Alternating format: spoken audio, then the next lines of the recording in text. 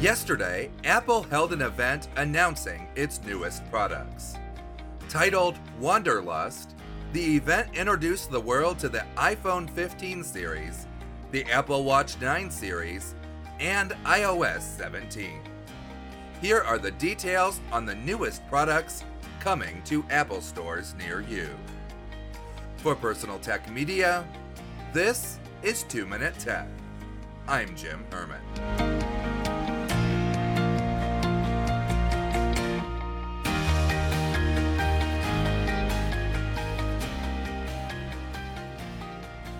The new iPhone 15s were the stars of the show.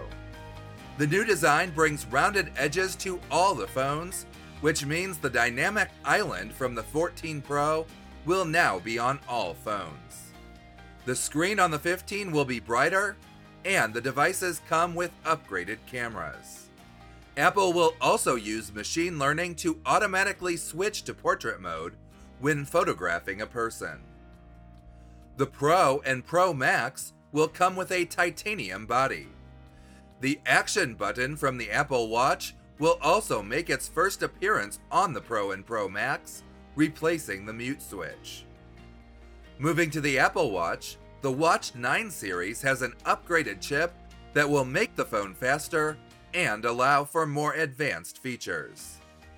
Apple also introduced a new double tap gesture. Each app can set an action to perform when tapping the thumb and index finger twice. The Watch 2 Ultra gets many of the same upgrades as the members of the Watch 9 series. And finally, Apple announced that the new features in iOS 17 and watchOS 10, along with the latest versions of iPadOS and tvOS, will all be available to the public on September 18th. Desktop and laptop computers will be able to upgrade to macOS Sonoma 8 days later on September 26th.